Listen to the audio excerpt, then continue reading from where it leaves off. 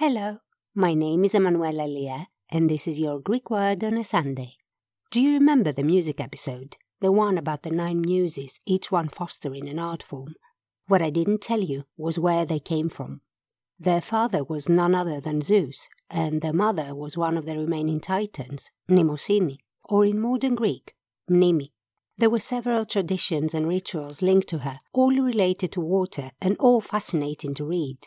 But in Orphism, an ancient religious movement, she had a river named after her that was across the river Lethe. Souls about to cross to the other side would drink water from Lethe to forget their past, but first they had to drink from Mnemosyne to make sure they remembered everything.